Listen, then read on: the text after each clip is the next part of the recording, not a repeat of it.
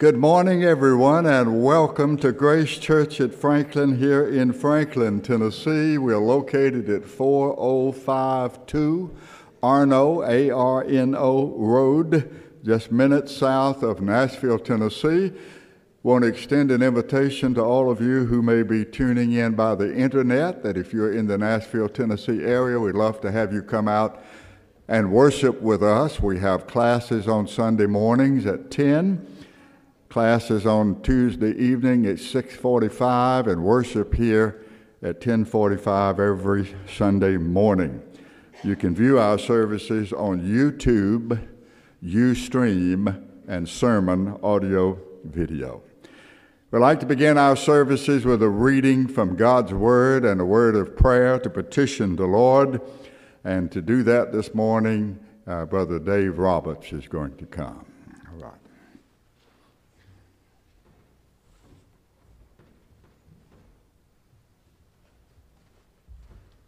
Good morning.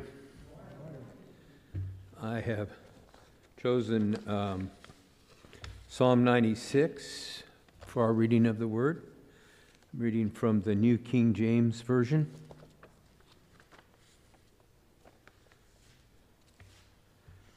It's a song of praise to God coming in judgment. Oh, sing to the Lord a new song. Sing to the Lord all the earth. Sing to the Lord. Bless his name. Proclaim the good news of his salvation from day to day. Declare his glory among the nations, his wonders among the people. For the Lord is great and greatly to be praised. He is to be feared above all gods. For all the gods of the peoples are idols. But the Lord made the heavens. Honor and majesty are before him. Strength and beauty are in his sanctuary. Give to the Lord, O families of the peoples. Give to the Lord glory and strength. Give to the Lord the glory due his name. Bring an offering and come into his courts. O worship the Lord in the beauty of holiness.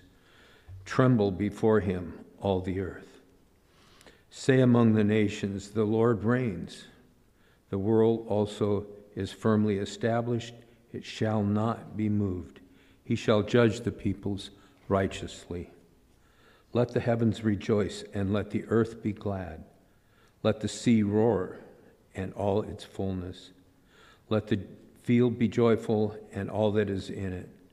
Then all the trees of the woods will rejoice before the Lord. For he is coming to judge the earth. He shall judge the world with righteousness and the peoples with his truth. The word of the Lord. Would you join me in prayer, please? Father, we come today to thank you for another time to come into your presence and worship you. We come to thank you for your mercy and grace to us who believe. We thank you for our Savior, the Lord Jesus Christ. We come humbly and boldly to your throne room to make our petitions. Please pour your Spirit out on Pastor and give him the words we need to hear today. Open our hearts and minds and prepare them to hear them. Father, there are those amongst us who are ill, and some grieve over lost ones. Please attend to them. Place your hand of comfort on them. We lift up our country. We have lost our moral compass. We need to repent. We, the church, need to be the salt and light to bring the gospel to a lost and dying world. We pray you will bring about a Nineveh experience to our country. We ask these things in the name of our great Savior and Lord God, Jesus. Amen.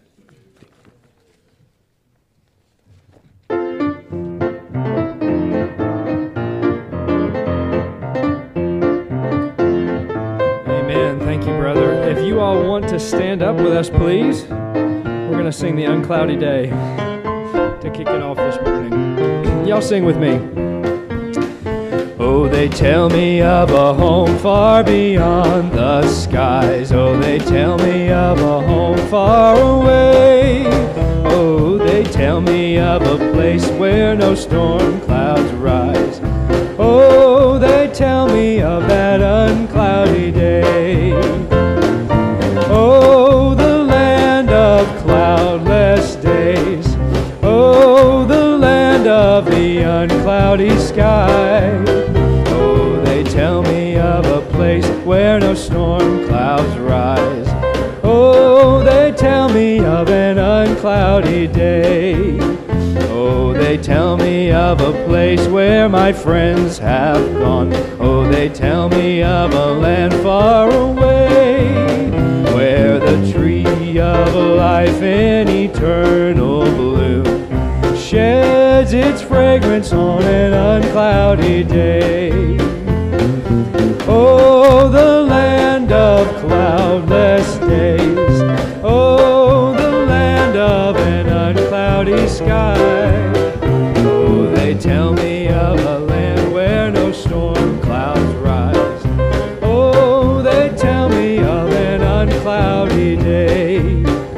Oh, they tell me that he smiles his children there, and his smile drives their sorrows away.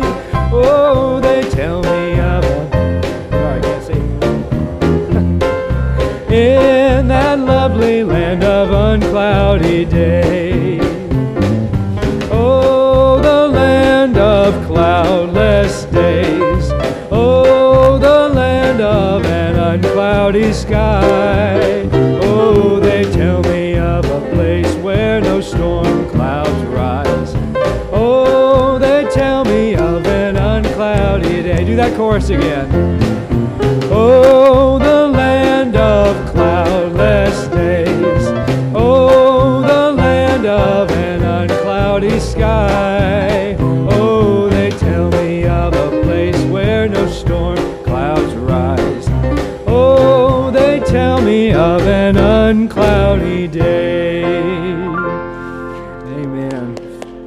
What Brother Dave read, what did it say, Brother Dave? The trees shall praise the Lord. The tree reminds me of that song, Jehovah Jireh. We need to do that. Jehovah Jireh, my provider, His grace is sufficient for me, for me, for me. Y'all sing, you know it. Jehovah Jireh, my provider, His grace is sufficient for me. There's a part to that song that says, and all the trees of the field shall clap their hands, clap their hands, clap their hands, and all the trees of the field will clap their hands while we go out with joy. We need to sing that soon, do that whole thing. Isn't that right? If men won't praise the Lord, then His creation will, right? All right. Well, you all can be seated. We'll have some announcements.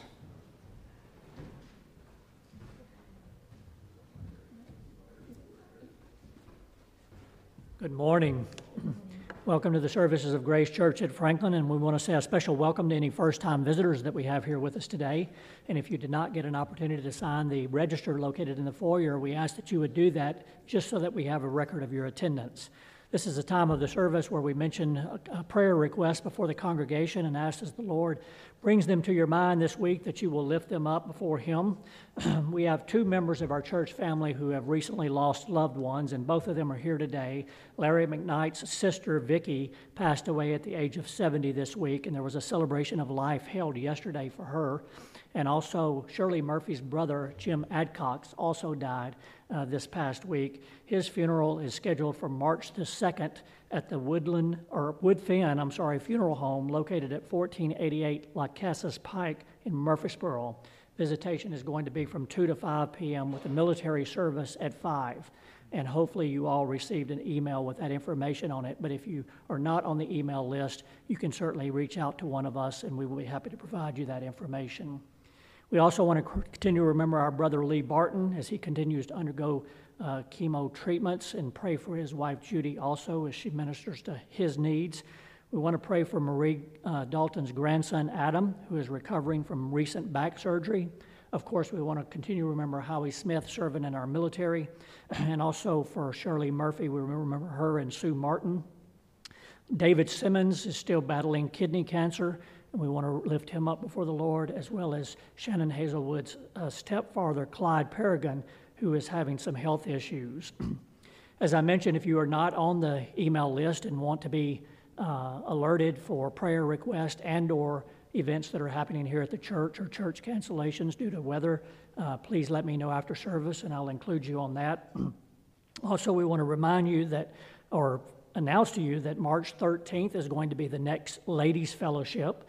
March 13th, that's at the home this time of Peggy Smith, and that is going to be from 11 to 1:30 in the afternoon.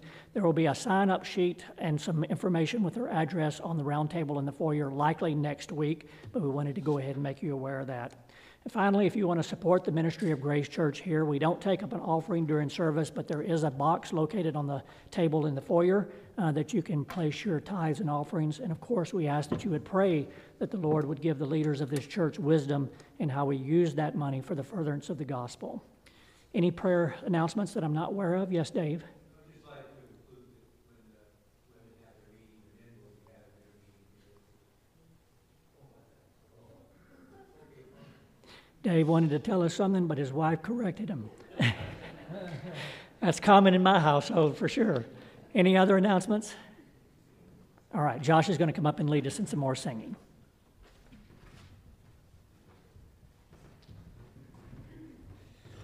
Okay, gentlemen upstairs, we'll just skip over to What a Mighty God We Serve. Miss Sue said, let's do this other fast one, so we're going to do What a Mighty God We Serve. Ready? What a mighty God we serve.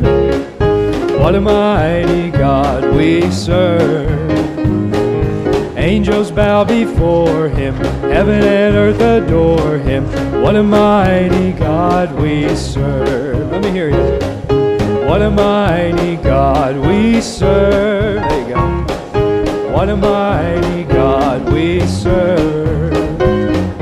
Angels bow before him, heaven and earth adore him. What a mighty God we serve. He is the King of kings. He is the Lord of lords. His name is Jesus. Jesus, Jesus, Jesus, oh. What a mighty God we serve. What a mighty God we serve. Angels bow before him, heaven and earth adore him. What a mighty God we serve. I will call upon the Lord, for he is worthy to be praised. I will call upon his name, for he is worthy to be praised. Now shout Hosanna, Hosanna. Blessed be the rock, blessed be the rock of my salvation. Hosanna. Blessed be the rock, and let the God of my salvation be exalted. What a mighty God we serve. Y'all can clap your hands if you want. What a mighty God we serve. Angels bow before him, heaven and earth adore him. What a mighty God we serve. I will enter his gates with thanksgiving in my heart. I will enter his courts with praise. I will say, this is the day that the Lord has made. I will rejoice, for he has made me glad. He has made me glad. He has made me glad. I will rejoice, for he has made me glad. He hath made me glad. He has made me glad. I will rejoice, for he has made me glad. What a mighty God we serve. What a mighty God we serve. Angels bow before him, heaven and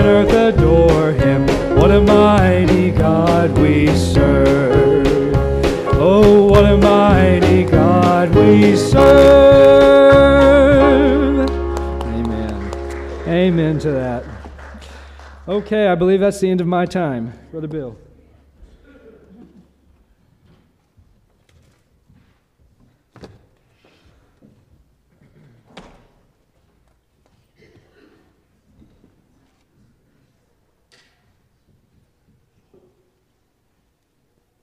Good to see all of you here today, and I hope you've had a good week.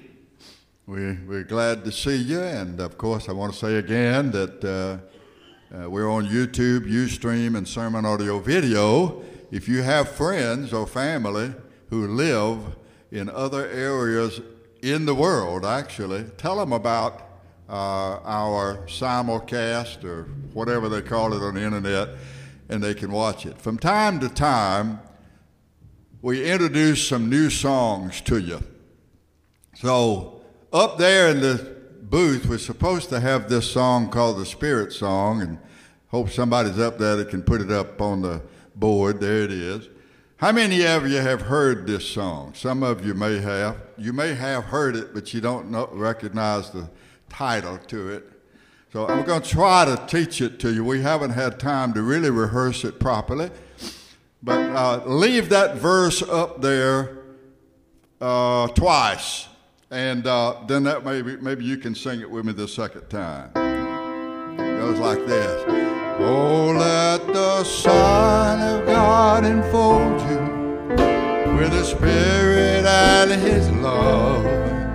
Let Him fill your heart and purify your soul. Oh, let Him have the things that hold you, and His Spirit like a dove will descend upon your life and make you whole. Sing it with me now. Oh, let the Son of God enfold you with His Spirit and His love. Let Him fill your heart and satisfy your soul. Oh, let Him have the things that hold you, with His Spirit like a dove will descend upon your life and make you whole. Here's where the chorus goes. Jesus, oh Jesus, come and fill your lamp. Jesus, oh Jesus, come and fill your lamp. Oh, come and sing the song with gladness as your hearts are filled with love. Lift your hands in sweet surrender to His name. Oh, give Him all your tears and sadness. Give Him all your tears and pain, and you'll enter into life in Jesus' name. Sing the chorus with me.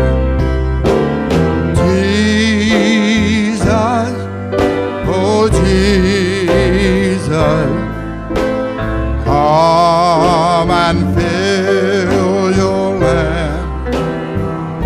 Oh Jesus, oh Jesus, come and fill your lamp. Let's try the first verse again. Oh, let the Son of God enfold you with His Spirit and His love. Let Him fill your heart and satisfy your soul. Oh, let Him have the things that hold you, and His Spirit like a dove will descend upon your life and make you whole. Sing the chorus with me now. Jesus, oh Jesus, come and fill your lamp. Jesus,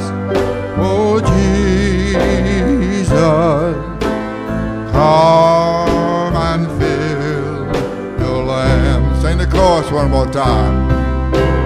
Jesus, oh Jesus, come and fill your land. Oh Jesus, Jesus, come and fill your land. Come and fill your land. Come and fill your land.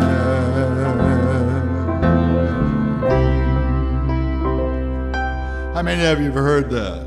You just heard it. Come on. All right.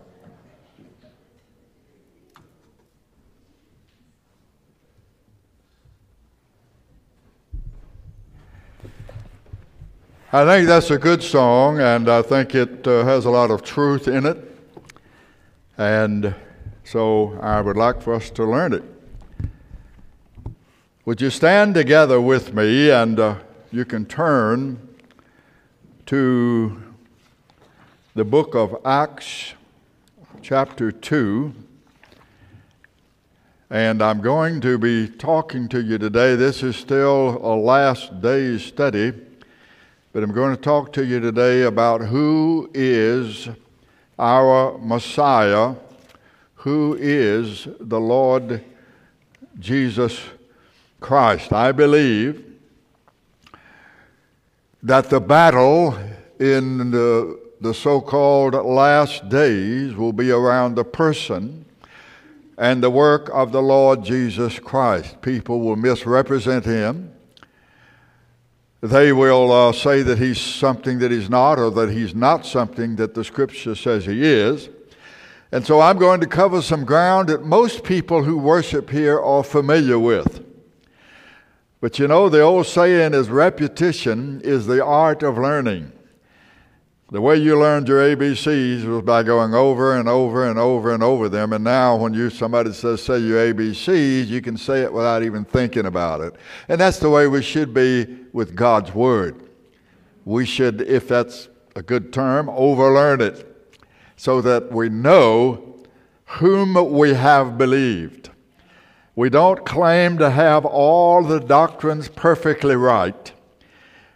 You're going to go to heaven believing some things that aren't true or not believing some things that are, but you better know whom you have believed. Paul said, I know whom I have believed, and I am persuaded that he is able to keep that which I have committed unto him against that day. Acts chapter 2, verse 17, it shall come to pass in the last days, saith God, I will pour out of my Spirit upon all flesh, and your sons and your daughters shall prophesy, and your young men shall see visions, and your old men shall dream dreams. And on my servants and on my handmaidens I will pour out in those days of my Spirit, and they shall prophesy. May the Lord add his blessings to the reading of his word, and let God's people say, praise the Lord. You may be seated, and we'll sing our little song today. Sometimes we don't do it, but you can hold your hands up while you're in the pew if you want to. Father, I stretch my hand to thee. No other help I know. If I withdraw myself from thee, whither shall I go? Whither shall I go? All right, we've learned in our last study that in the last days there will be several different signs. The last days, we just read from Acts chapter 2. The last days will be marked with times of refreshing from the Lord. The Spirit of God will be poured out. And he says here that the Spirit of God will be poured out on all flesh. That is, Gentiles as well as Jews. God will not be dealing exclusively with Israel. And not exclusively with just men. He says Gentiles and Jews, men and women. And I explained to you last week what some of this other language in these passages, verse 17 down to verse 21, means. So you can get last week's study on a CD. All you have to do is fill in a slip out there. There's no charge for it. And pick that up and listen to that last study. So from Acts chapter 2, we learned that the last days, you notice verse 17, it shall come to pass in the last days, saith God, I will pour out my Spirit.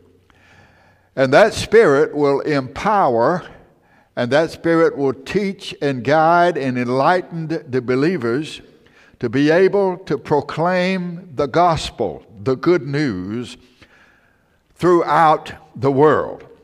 And this period, which is the period we're living in now, will be marked, if you look at verse 21, Acts chapter 2, verse 21, be marked by this: whosoever shall call on the name of the Lord shall be saved.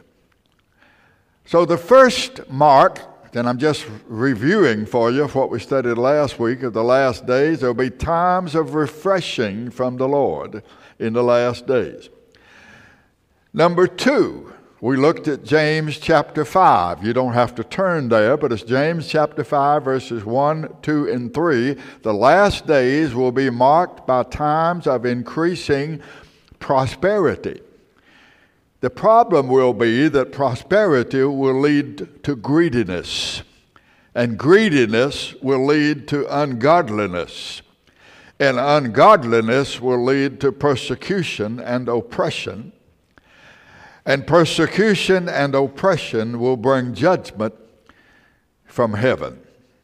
That's James chapter 5, verse 3 says, and now you rich people, listen to me, weep and wail over the miseries that are coming upon you. Your riches have rotted away. Your clothes have been eaten by moths. Your gold and your silver are covered with rust. And this rust will be a witness against you, and will eat up your flesh like fire. You've piled up riches for the last days. The third mark of the last days, according to 2 Timothy chapter 3, will be increasingly dangerous and difficult times. Let me read it for you. This know that in the last days perilous times shall come. Men shall be lovers of their own selves, covetous, boasters, proud, blasphemers, disobedient to parents, unthankful, unholy, without natural affection, truce breakers, false accusers, incontinent, uncontrollable, fierce, despisers of those that are good, traitors, heady, filled with themselves, high-minded, filled with pride, lovers of pleasure more than lovers of God. They will have a form of godliness, but they will deny the power of it, turn away from them. Now, again, last week I opened up every one of these words and told you what they all mean in modern English, and that's study number 9 on the last days. You can get that. No charge for that. The last days will be marked also by increasing ungodliness, according to this passage, 2 Timothy 3. Persecution, increasing persecution of believers, ridicule of the Bible, and especially hateful and mocking the second coming of the Messiah. Listen to this, 2 Peter chapter 3, beginning in verse 3, knowing this, that there shall come in the last days. You notice that every one of these passages, the Acts 2 passage, the James 5 passage, the 2 Timothy 3 passage, and now this passage, 2 Peter 3, all use that term, last days. There shall come in the last days scoffers, walking after their own lust, and saying, where is the promise of his coming? Since the fathers fell asleep, all things continue as they were from the beginning. Now I would like for you to turn in your Bible, and if you don't have a Bible, you should be able to find a Bible in the pew in front of you, to the book of Hebrews. And you can find that Bible, and if you're not familiar with the Bible, you can look in the table of contents and find the book of Hebrews. Hebrews chapter 1. So what have I said so far? The last days will begin with times of refreshing from the Lord, when whosoever shall call upon the name of the Lord shall be saved. The last days will be increasingly times of prosperity. More people have more money in more nations in this generation than ever before in history. In the last days, it will be characterized by increasingly dangerous and difficult times. And the last days will be marked by increasing ungodliness, persecution of the people of God, ridicule of the Bible, and especially mocking the second coming of the Lord Jesus Christ. Now, in the book of Hebrews, chapter 1, you can see how he begins this book. God at sundry times, I'm reading from the King James, sundry times means different times, and divers manners in different ways, at different times and in different ways. God spoke in time past. He spoke in the past unto the fathers by the prophets. Watch now, verse 2. Has in these last days spoken unto us by his Son, whom he has appointed as heir of all things, by whom also he made the world. The last days, as I have said many, many times, I want to repeat it again today, the last days began with the birth of the Lord Jesus Christ. And as the last days proceed, the focus of the devil and his crowd in the last days will be the person and work of Jesus Christ. They will be trying to destroy the faith of people who believe that Jesus is the Christ, that he's the Messiah. They don't mind you being religious. One of the passages that I read earlier says that they'll have a form of godliness. They'll be religious people. But in their lives, in their language, they will deny the power of God. It hasn't had any impact on them. So I'm asking you this morning, who is this man Jesus? What has he done? And what is he doing today? Now, I'd like for you to turn again to the Old Testament book of Isaiah, chapter 9. Isaiah chapter 9.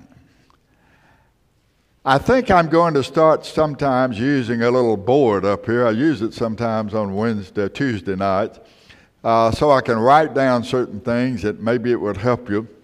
I don't want to assume that everybody understands everything, and I try to go overboard to make sure that it's clear. But the last days began, we just read it from Hebrews chapter 1, the last days began when Jesus was born. Okay? You don't hear a lot of these prophecy people say that, but they began when Jesus was born, because the history of the earth is not measured in terms of days and nights and seasons after our calendar, but in terms of the eternal God who is above time. Okay? So the last days have been going on for over 2,000 years. And this is important. The last days began with the birth of the Messiah, and the last days will continue until the last day of the last days. Now, we should note that while it is true that God the Father, by God the Spirit, has been speaking to this world by God the Son incarnate for over 2,000 years, He has been speaking to this world through the second person of the Godhead since the beginning of time. That is, God's Son, God the Son, did not begin to exist when Jesus was born. Now, right now, we're talking about God the Son incarnate. I-N-C-A-R-N-A-T-E. Incarnate is a word that means to be covered with flesh. And I'm going to show you some passages in just a few minutes. Just stick with me. But what I want you to understand right now is that the Son of God, the one we call the Son of God, who's God the Son, did not begin to exist when Jesus was born. But He has been here from the beginning. Okay? Now look in Isaiah chapter 9 and verse 6. Unto us a child is born, unto us a son is given, and the government shall be upon His shoulder, and His name shall be called Wonderful, or Wonderful Counselor, the Mighty God, the Everlasting Father, the Prince of Peace. Of the increase of His government and peace there shall be no end, upon the throne of David and upon His kingdom, to order it and to establish it with judgment and with justice from henceforth forever, from here and forever. The zeal of the Lord of hosts will perform this. All right, now, I've taught a whole series of studies on Isaiah 9:6. I can go back and find them if some of you would like to listen to them. But notice now, in verse 6, it says, a child will be born, and it says a son will be given.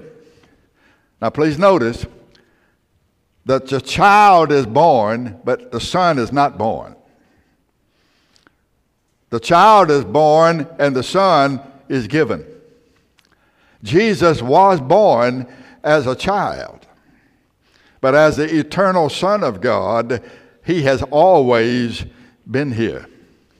Jesus is the gift of God. John chapter 3, verse 16. God so loved the world that He gave His only begotten Son, that whosoever believeth in Him should not perish. He's the gift.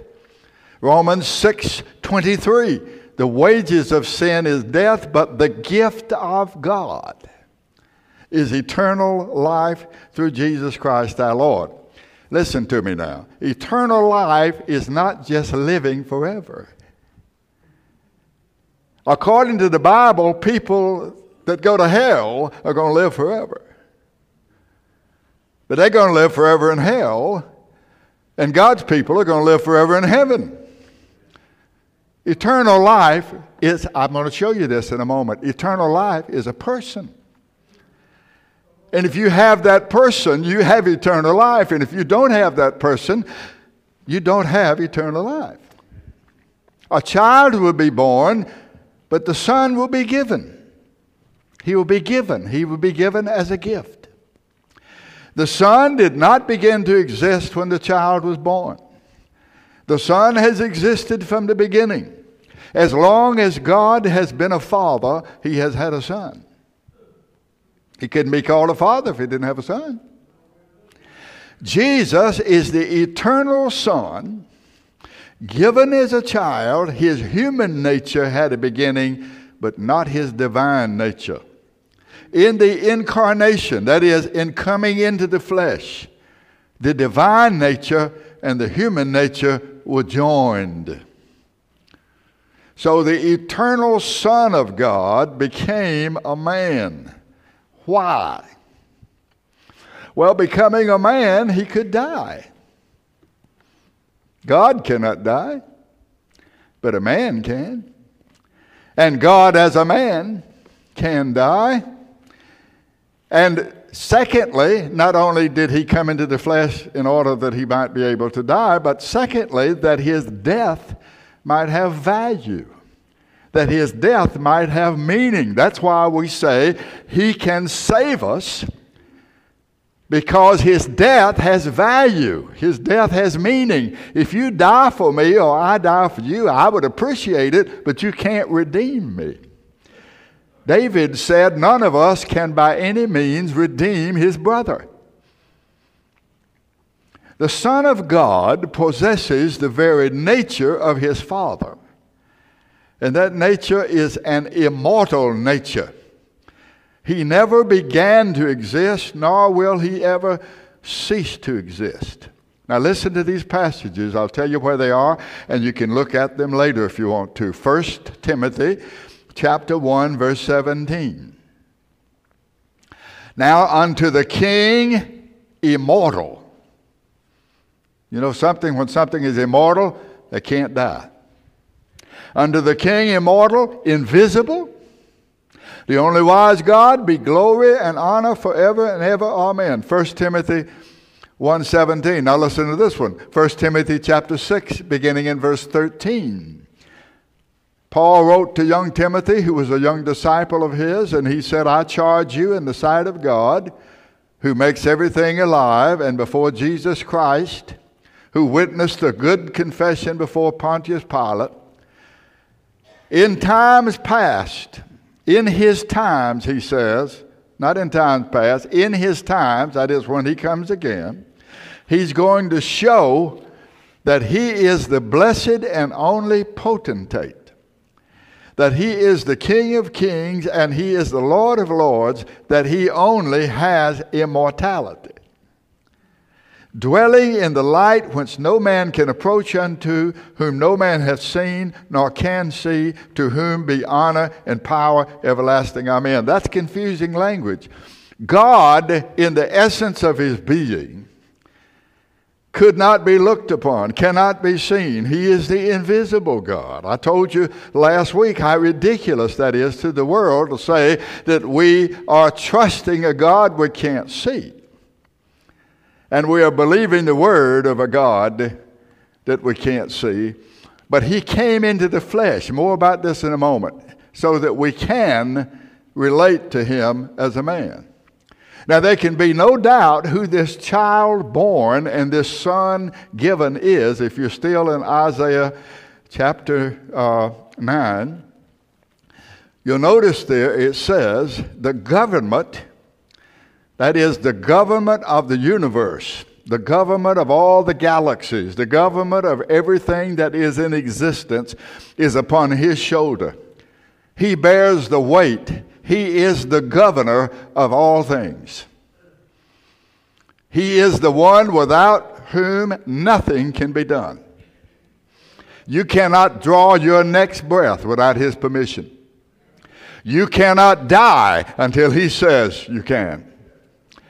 He brought you, he allowed you, he permitted you to come into existence, and he is sustaining you right now. And your heart can't take any more beats than what he has determined.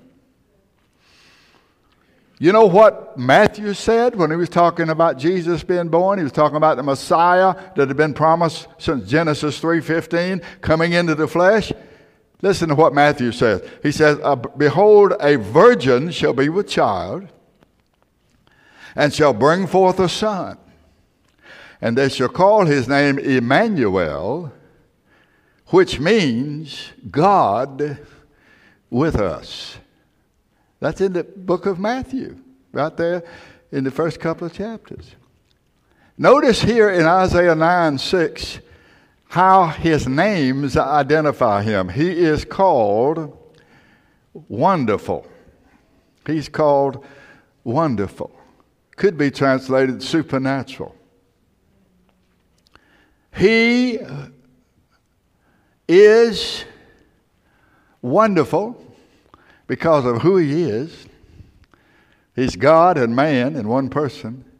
He is wonderful because of what he does. He redeems. The Bible calls him our lawyer in 1 John. And guess what? He only takes the cases of guilty people. If you're not guilty, I can't recommend him to you as a lawyer.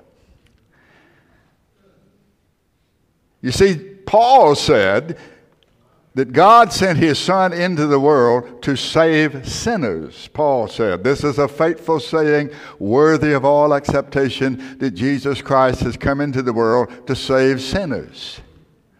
So if you're a good person, I don't have any news for you.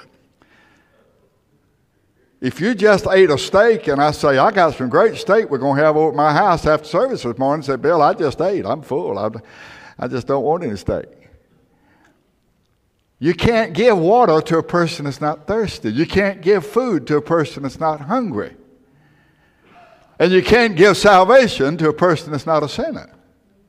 And you can't set a man free that's never been in bondage.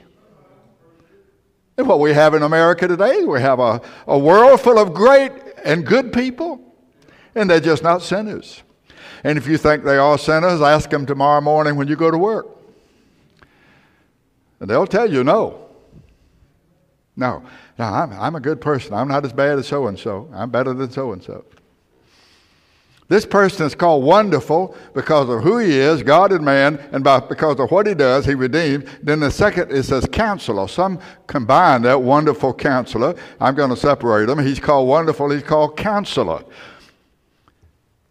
People today, preachers and psychologists and psychiatrists, are getting rich writing books trying to tell you how you can live.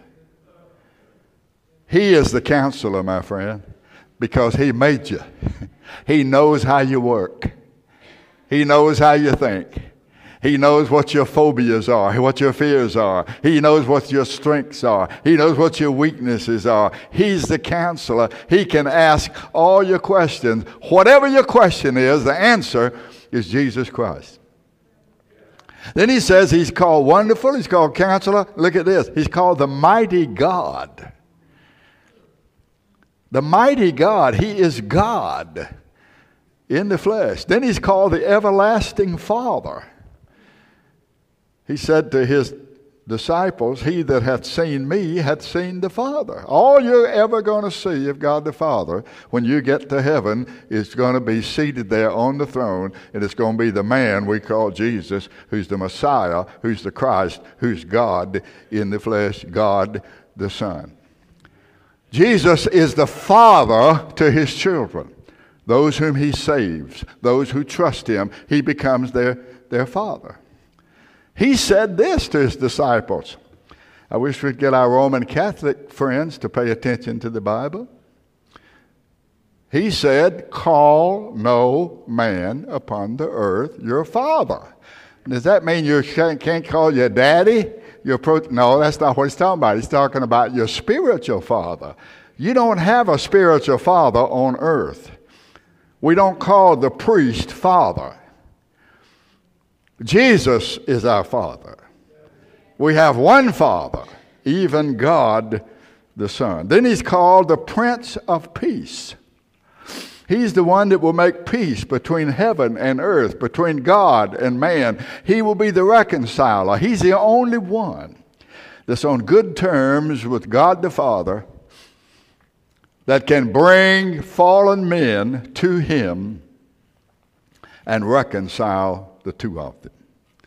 And it says next that his government is everlasting. He's ruling right now, and he's going to rule in a special and certain way when time will be no more. And it says he's going to sit upon the throne of David. Now, if you read Matthew's Gospel, chapter 1, it begins with saying that Jesus is the descendant of David. He was born in the tribe of Judah.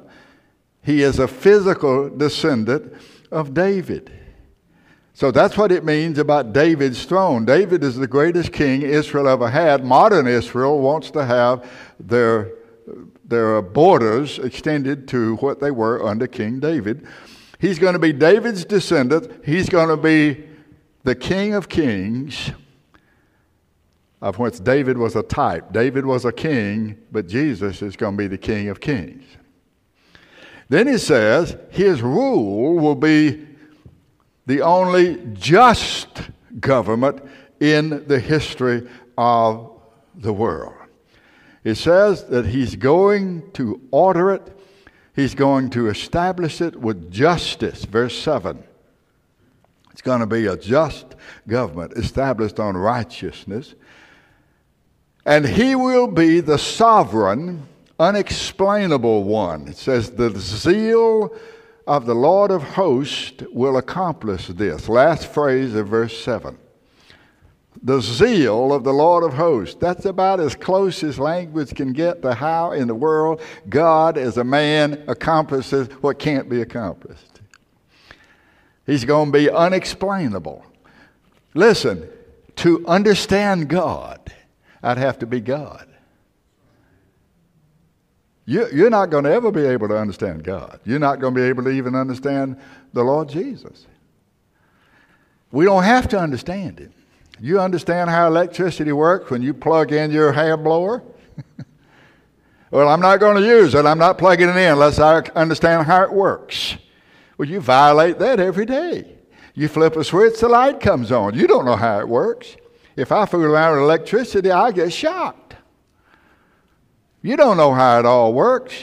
I told our men this morning, we just take for granted. You go over to your sink in your bathroom, you turn a knob and water comes out.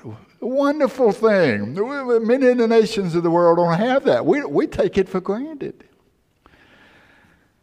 But when we look at Him, He cannot be explained.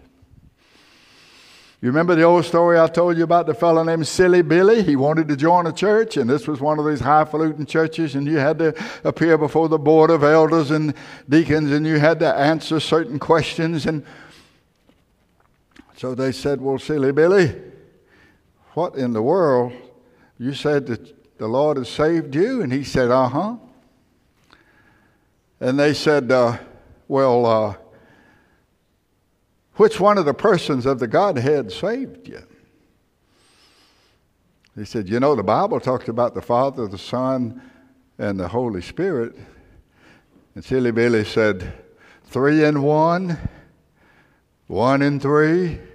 That's too much for Silly Billy. But this can Silly Billy see. One of them died for me. I'll tell you, Silly Billy is way ahead of many of the scholars. Many of the scholars are trying to figure God out. Listen to what Paul says about this. I'm reading it. You can find it later. 1 Timothy 3:16. Without controversy, great is the mystery of godliness. Great is the mystery of God. God was manifest in the flesh. God was justified in the Spirit. God was seen of angels. God was preached unto the Gentiles. God was believed on in the world, and God was received up into glory. 1 Timothy 3:16. This is a mystery. To understand God, I'd have to be God. He says, without controversy. There's no doubt that such is beyond human understanding. It can only be received by faith. The point that I'm making just now is that although the last days began with the birth of the Messiah as a man, it is also true that from the beginning, God has only and always spoken and acted through the second person of the Godhead, the one we call the Son of God, or God the Son. Now, I want you to get this truth now. I'm contending that God, the Father or the Spirit, has never spoken or has never revealed anything to anyone at any time except through God the Son. Now turn back to the first of your Bible, to the very first book of Genesis. Okay? The very first book of Genesis.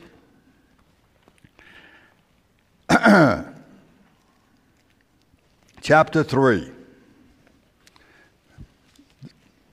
God made the first couple. He was their father, and they were his son and daughter. And the man was called Adam, which means from the earth. The woman was called Eve, which means mother of living, mother of the living.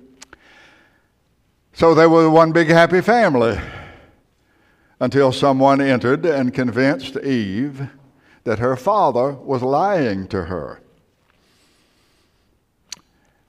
The serpent came to her and asked her this question, end of verse 1, are you able to eat of every tree of the garden? And the woman said, we may eat of the fruit of the trees of the garden. Verse 3, but of the fruit of the tree which is in the middle of the garden, God has said, don't eat it, don't touch it, lest you die. And verse 4, and the serpent said, you will not surely die. You won't die. Do you know of anybody, since you've been in this world, you know of anybody that's kept on living? We're dying. And you're going to die, and I'm going to die. Some of you might live to attend my funeral. And you're going to say, I remember when Bill told us that he was going to die. And if I die, that means you're going to die. Unless the Lord comes back and interrupts it. The devil said, you won't die. You won't die. God knows, verse 5, in the day you eat, let me translate that for you. In the day you become independent of God. In the day you don't listen to Him and let Him tell you what you can do and what you can't do, what you should do, what you should not do, what is good for you and what's bad for you. The day you decide, I'm going to decide for myself. The day you do that, your eyes are going to be open. Your eyes are going to be open. And you're going to be like God. Verse 5. Knowing good and evil would be better translated, determining for yourself what is good and what is evil. And the woman saw that the tree was good for food. It was pleasant to the eyes. It was a tree to be desired to make one wise. She took of the fruit and she gave to her husband, and he loved her so much he took sides with her against God. I tell you, wives, you have a lot of influence over your husband. I said, laughing about what Todd said earlier about coming over to his house. I heard a man say the other day, I am the head of my house, and I have my wife's permission to say so. I said, is that right? Yeah. I had her down on her knees the other day. You did? Yeah. What did she say? She said, come out from under that bed, you coward. Well, there was no fussing and fighting here between Adam and Eve until they disobeyed the Lord. And she gave it to her husband, and he did eat. Verse 7, and their eyes were opened, and all of a sudden they became self-conscious. They had been God-conscious. They had been filled with God. They weren't concerned about who's first and who's last and who gets in line first. And they weren't concerned about any of that. But now all of a sudden they become self-conscious. They know they're naked. They tried sewing together fig leaves, which is a picture of works, all that we try to do to cover up our nakedness. Now watch this very strange language. I don't know what translation you have, but this is what this says in verse 8. Genesis 3, verse 8. And they heard the voice of the Lord God walking. They heard a voice walking.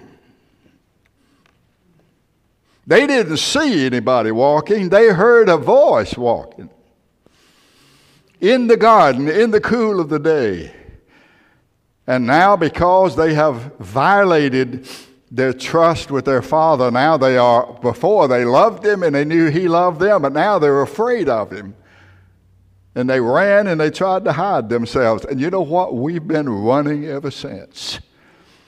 And men try to hide. They try to hide in work. They try to hide in travel. They try to hide in all kinds of things.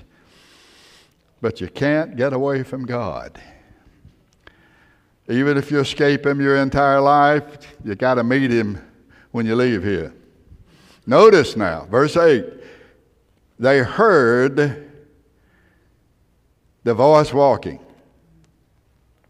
Now listen to me. When God created the world, the universe, He created it by speaking it into existence. The word that He spoke is the second person of the Godhead. I'm going to show you that in just a minute. I said God has never said anything to anybody. He's never revealed anything to anybody except through the second person of the Godhead, who's called the Word. And here the Word, the voice of God, is walking in the garden. Again, you'll notice that neither Adam nor Eve ever saw a form. They heard the voice of the Lord, but they saw nothing. And this reminds me of Deuteronomy 4:12 and verses 15 and 16, when God said to the people of Israel through Moses, the Lord spoke to you out of the midst of the fire. You heard the voice of the words, but you saw no form. You only heard a voice. That's Deuteronomy 4, verse 12. Deuteronomy 4, verse 15. Take heed to yourselves. You saw no manner of similitude. You saw no form in the day that the Lord spoken to you in Horeb out of the midst of fire. He goes on to say several times, take care that you didn't see anything, you just heard. You see, that it's impossible to draw a picture of God because no one has ever seen Him. Well, I know one little boy that has seen Him. His teacher, Sunday school teacher, gave him some crayons and gave him some pieces of paper and said, draw something, or draw someone. Little boy there named Jimmy.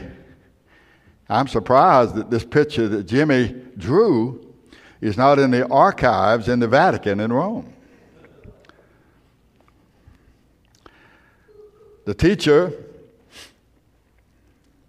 going by looking at all that they were drawing, and she came by Jimmy to inspect his drawings, and she said, Jimmy, who are you drawing? And he said, oh, I'm drawing a picture of God. She said, Jimmy, no one knows what God looks like. And Jimmy said, they will when I get through.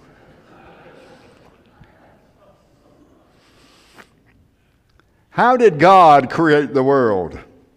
With a voice. In the beginning, God created the heavens and the earth, and the Lord said, let there be. And there was. The worlds were created. They did not evolve from nothing. What is the confession of evolutionary atheism? It is that nothing created everything. G.K. Chesterton said this, I quote it, it is absurd to complain that it is unthinkable for an unthinkable God to make everything out of nothing and then pretend that it is more thinkable that nothing should turn itself into everything. Now, we got a world built on evolutionary atheism, and that's what they believe. The Bible tells us in Hebrews chapter 11 and verse 3 that the worlds, the universe, were not made from previously existing materials. Hebrews 11 verse 3. What is seen was not made of things which are visible. What can be seen was made out of things which cannot be seen. The worlds were created, and the worlds were not created out of previously existing materials, and the worlds were created through the spoken Word of God, and the Word of God is the one we call Jesus. God the Father and God the Spirit have never created anything, spoken anything, revealed anything to anyone at any time except through God the Son. Now, turn back to the New Testament, to the Gospel of John, chapter 1. The Gospel of John, chapter 1. Chapter 1, verse 1. In the beginning was the Word. The Word was with God, and the Word was God.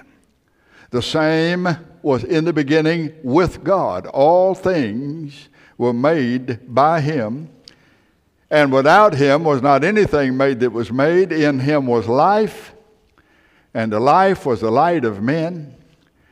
And the light shone in darkness, and the darkness comprehended it not. Now, to save a little time, go down to verse 14. And the Word was made flesh. The Word that was with God, that was God, by whom all things were created, became flesh, became a man, and dwelt among us. He lived here. And we beheld His glory. He had the glory as of the only begotten of the Father, full of grace and truth. Now notice, the Word was in the beginning. The Word was with God from the beginning. The Word was with God from the beginning because the Word was God.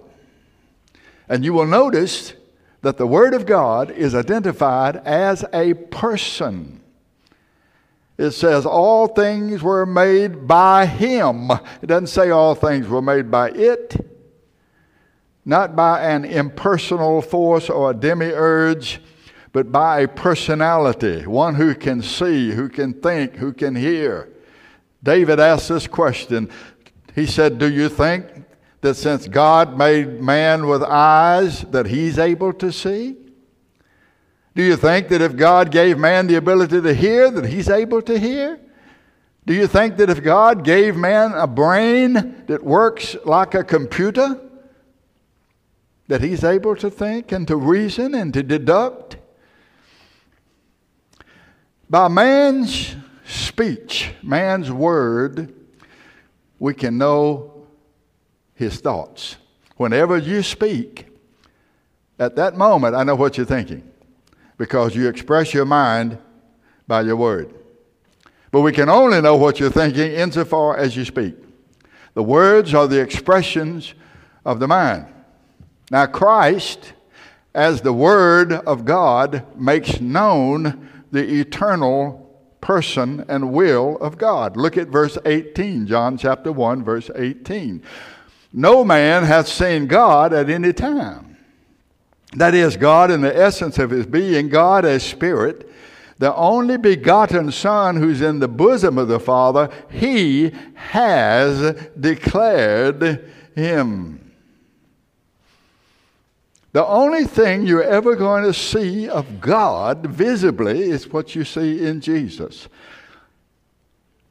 And in heaven, seated, the Bible often says, at the right hand. That's called an anthropomorphism. In other words, morphos from the Latin has to do with the body. Anthro has to do with man. So when we read statements in the Bible that give body parts to God, like the right arm of the Lord, or the eyes of God run to and fro in the earth, or God hears, those are anthropomorphic statements to help us understand what God is saying to us through the prophet. You have also anthropopathic statements. Those are statements that attribute emotional things to God. God was angry. God was grieved. God was happy. Okay? So here we read, no man has seen God in the essence of His being at any time. the only begotten Son, who's in the bosom of the Father, he has revealed. And that word revealed or declared, some of you may have a different word, that is a word that we use, meaning to open up. When we translate a passage, we exegete it. It's exegomai. It's exomai. It means to explain or to interpret. So Jesus is the interpretation of God. Jesus is the explanation of God. Jesus is the revelation of God. Now listen to these verses. We can't turn to all of them. This is from 1 John. Same guy that wrote the Gospel of John wrote 1st, 2nd, and 3rd John, little epistles.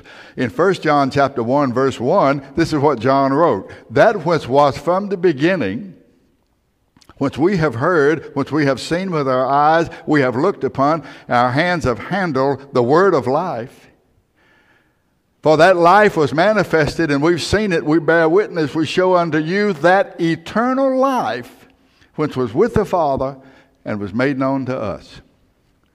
That's what we have seen and what we have heard, we are now declaring unto you, that you may also have fellowship with us, and our fellowship is with the Father and with His Son, Jesus Christ. So he says that eternal life came into the flesh, and he says, we've seen him, we've heard him, we touched him, we talked with him, and that was the eternal life from all eternity. Listen to this passage, John chapter 17, verse 3. This is life eternal, that they may know thee, the only true God, and Jesus Christ, whom thou hast sent. John chapter 17, in verse 3. We read in Revelation chapter 19, verses 11 through 16, that Jesus is the Word of God. I saw heaven open. Behold, it was a white horse, and he that sat upon him was called Faithful and True. And in righteousness he does judge and make war, and his flames were as a flame of fire, and on his head were many crowns, and he had a name written that no man knew but himself.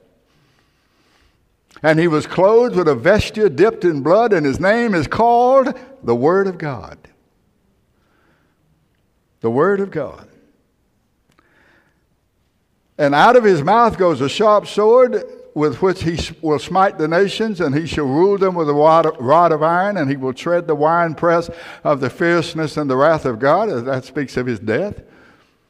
And on his vesture and on his thigh he has a name written, King of Kings and Lord of Lords. That's in Revelation chapter 19, verses 11 through 16. He's called the Word of God in Hebrews chapter 4, verses 12 and 13. The Word of God, who knows all things in us and outside of us, who can discern our thoughts, who can know the intents of our heart. We just read in John 1:18, he's the revelation and the explanation of God. He is the egomai, the one who declares, the one who exegetes God. Now the beginning of the end of the last days may have begun. I don't know. I'm not a prophet, son of a prophet. I don't set times and days. I told you the last days began with the birth of Christ, and the last days will continue until the last day of earth. So we're in the last days. We've been in them over 2,000 years. And what I want to show you, or what I want to close with, is I want you to know that the person you're dealing with is the eternal God who came into the flesh, took a man, took the body of a man, the appearance of a man, in order to die, to pay for our sins, to redeem us, and to reconcile us to God. That's the great and wonderful Savior that we have. I realize that some of the prophetic events were fulfilled by the Roman invasion of Jerusalem in 70 AD. But I believe, for example, in Luke chapter 21, verses 28 through 36, Jesus, talking about the last days, says this, and listen, when these things begin to come to pass, look up and lift up your heads, your redemption draws nigh. Heaven and earth will pass away, but my words will not pass away.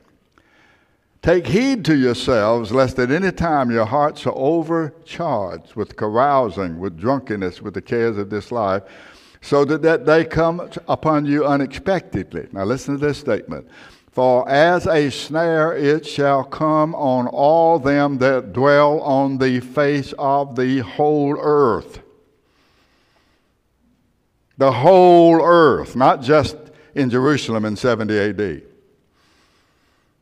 So there were some things fulfilled there, but not all things. It's going to come on all the earth. And we need to be ready. When you see these things, what things? All the things I've been talking to you about for the last few weeks. Not only signs in the heavens and signs in the earth and signs which manifest themselves through the human race. We're all confused today about who we are and where we are and what we are. We have lots of passages here I could give to you, but my time is gone. What is happening today through the preaching and teaching of the gospel is that people are being forgiven of their sins, and they're coming to know the Lord, and they're being transfigured from what they were to sons and daughters of God. There was a fella born in 1851, and he was a black young man. It was just after the Civil War, and he was 20 years old. And he left the South and he went north, and he ended up in Philadelphia, 20 years old, young black man, 20 years old. He'd never seen the inside of a schoolroom, only a cotton field. So he got a job. He got a job as a mortar carrier. He couldn't read or write. He couldn't even write his own name. But you know what happened? The Lord saved him. And when the Lord saved him, he wanted to read the Bible. So he started going to school at night. This is a true story. Started going to school at night. He worked for a stonemason during the day, and he went to school at night, and he learned to read. And he became the janitor of a black church. And he served as the janitor of a black church until he was 50 years old. And when he was 50 years old, he was called to be the pastor of that church. And he pastored that church until he was 82 years old. And he preached to the largest crowds of any preacher in the United States. And he wrote great hymns. He wrote, "Nothing between my soul and the Savior." All of you have heard that. He wrote, "Take your burden to the Lord and leave it there." His name was Charles A. Tindley, Tindley, born in 1851, died in 1933. God chose, called, and saved this simple, uneducated, illiterate black boy and made him a preacher and a great hymn writer. That's what he's doing today. What could he do with you? What could he do with you? It was D.L. Moody. I don't agree with all D.L. Moody's theology, but D.L. Moody said the world has yet to see what God will do through a man or a woman that's completely yielded to Him. The world has yet to see what God will do. May the Lord add His blessings on the teaching of His Word. Let's stand together. What a Savior we have. One who became man to die on the cross. One whose death had value because He was divine, because He was God. You can trust Him. Years ago, when I went down to the islands to teach and preach, I was at the island of St. Thomas, and we took a ferry over to the island of St. John. And when we got off the ferry boat and walked up on the concrete, up on the road, there was a guy outside preaching. He was an open air preaching, and it was a beautiful full moon. And he said something like this, "You see that moon up there?" He said, "God made that moon." He said, "You can trust a God like that." You can trust a God like that. Made an impression on me because I've never forgotten it. It's been 35, 40 years ago. You can trust a God like that. My friends, you can trust Him. Just come to it. Let's sing. If you have any questions, let me know. I'll be glad to meet with you privately and we can talk. Let's sing Under the Blood. The only safe place to be is under the blood of Jesus.